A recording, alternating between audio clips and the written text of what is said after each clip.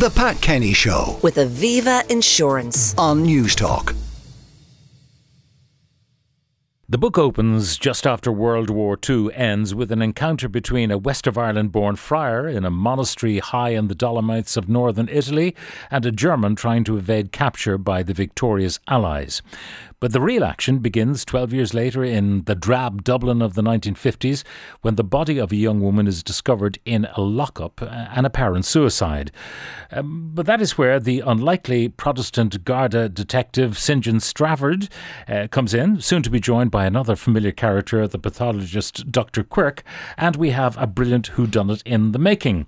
The author of The Lockup is the multi-award winning writer of both literary and popular fiction, John Banville, who joins me in the studio. John, good morning. Good morning, Pat. You return to familiar territory, I think. The fascination you have with the remnants of World War II and the drab Dublin of 1950s. Yeah, it's a wonderful time to write about it. I mean, if you want to write noir fiction, Dublin 1955 is just right. I love that period. I love writing about it. But I think the spur for this one was that I was always fascinated by the fact that there's a small Jewish community in Cork, of all places. Mm-hmm. And I knew a couple of people from there. David Marcus was a books editor in the Irish Times.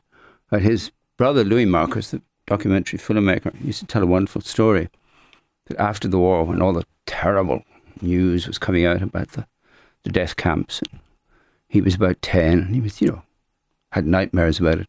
One spring night, there was a knock at the door, and his mother told him to go and answer the door. When he opened the door, there was an enormous red-headed priest standing there, said, "I'm here for the Jews." And of course, it was Easter time. He was here for the Easter Dews. D and J.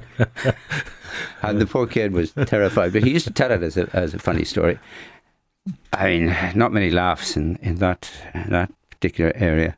But I love the notion of the Jews. And Quirk he's lost his wife, and I wanted to cheer him up a bit, so I brought over the victim's daughter from England to bring him some solace. Yeah, she being a journalist with the Daily Express. Daily Express. Yeah. The plotting of your characters, I mean, people are familiar with St. John Strafford, they're familiar with Dr. Quirk. They don't like each other much, it would appear. No, they don't.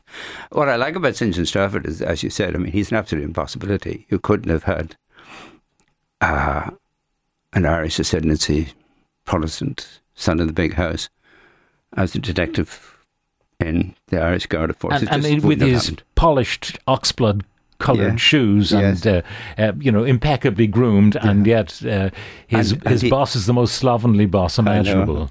And he's a snob, and it amuses me to do these things.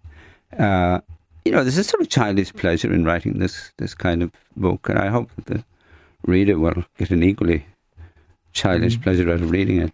When you say childish pleasure, do you find this kind of writing, it's a whodunit, it's very readable. Do you find it easy or easier to write this kind of book than what might be termed your literary fiction? No, it's a different kind of writing. I write it quickly, and I write it, I hope, spontaneously.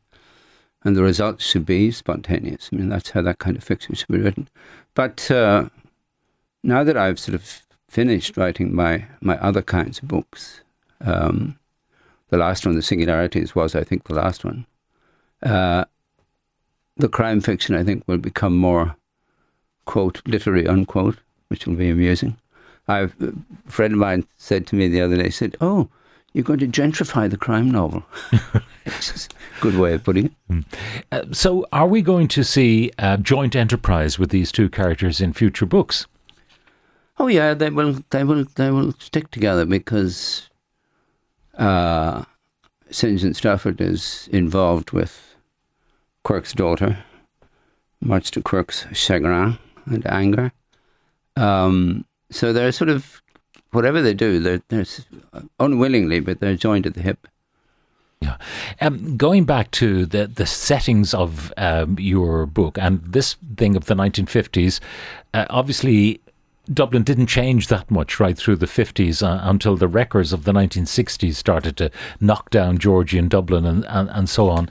What is it about that period? Was it a time when, when you arrived in Dublin that this stuff was still very visible, still extant, and it's a Dublin that's harder to find now? That Lockup at the back of Mount Street or whatever, that's probably an office block now. Yeah.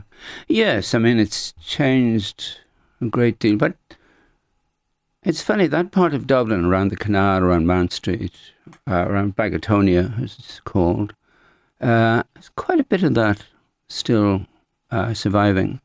But in the 1950s, of course, all of Dublin was an old Dublin. And look, let's not get carried away. It was a bleak place, and life was bleak. Ireland was poor, both economically and spiritually in those days.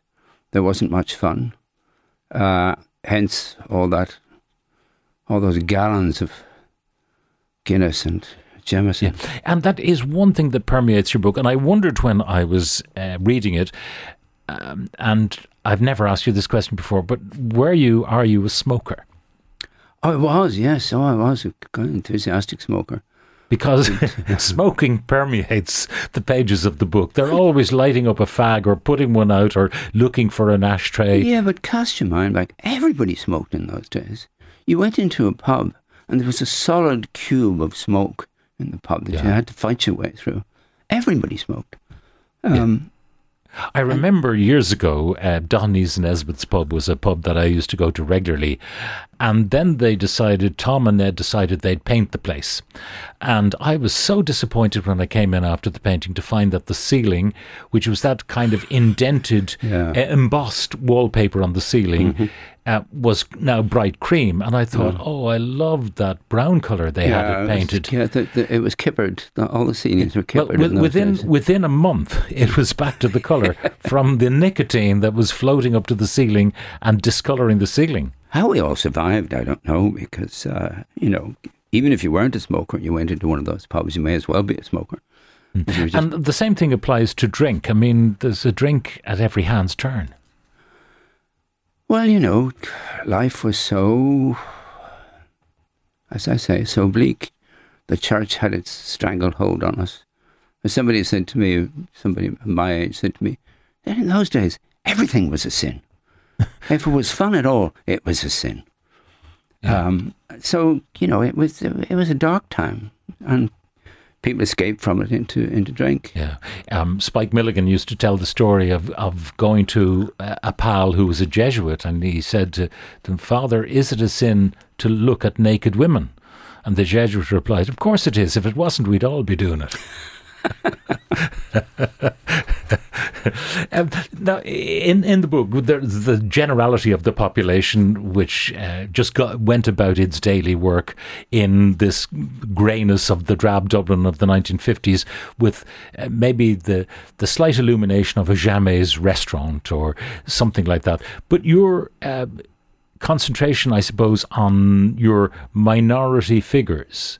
I mean, you have obviously St. John Strafford, who is of the aristocracy and is Protestant in the police force. You have this pathologist, a fairly rare profession anyway, who's been now widowed twice. You like to look, if you'll pardon the pun, at the quirky side of Irish life. Well, is there another side? This is a very strange little country. It's endlessly entertaining. Even in those days, even those dark times, it was very funny.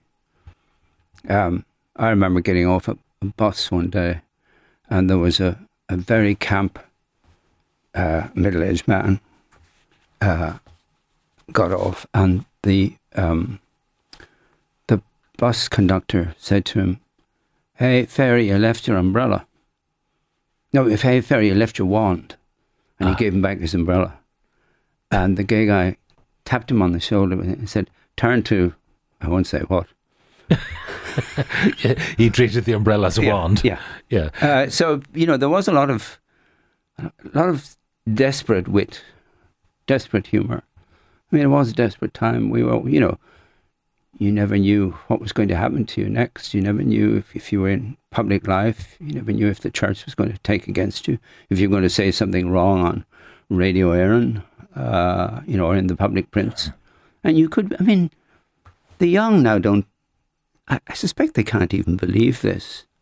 I was telling my daughter one day about censorship of books. And she said to me, books were censored in Ireland? And I said, yes, my dear, up into the 1990s. I said, they're probably still being banned for all we know.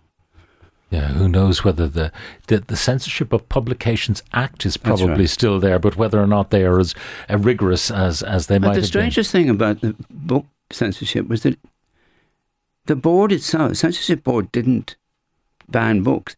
Somebody in the public had to bring a book to their attention. That's how it was done. Yeah. And there were lots of people who were only too happy to bring a book to the... I always thought, growing up, that the people who were in the Censorship of Publications office must have been utterly corrupted by the things they were forced to read. Yes, they must have been. Well, John, the current book, it's brilliant. The Lockup, it is called, and as I mentioned, it features two of your favourite characters.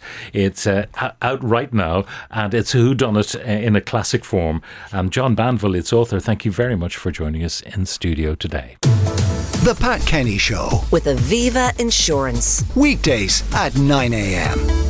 on News Talk.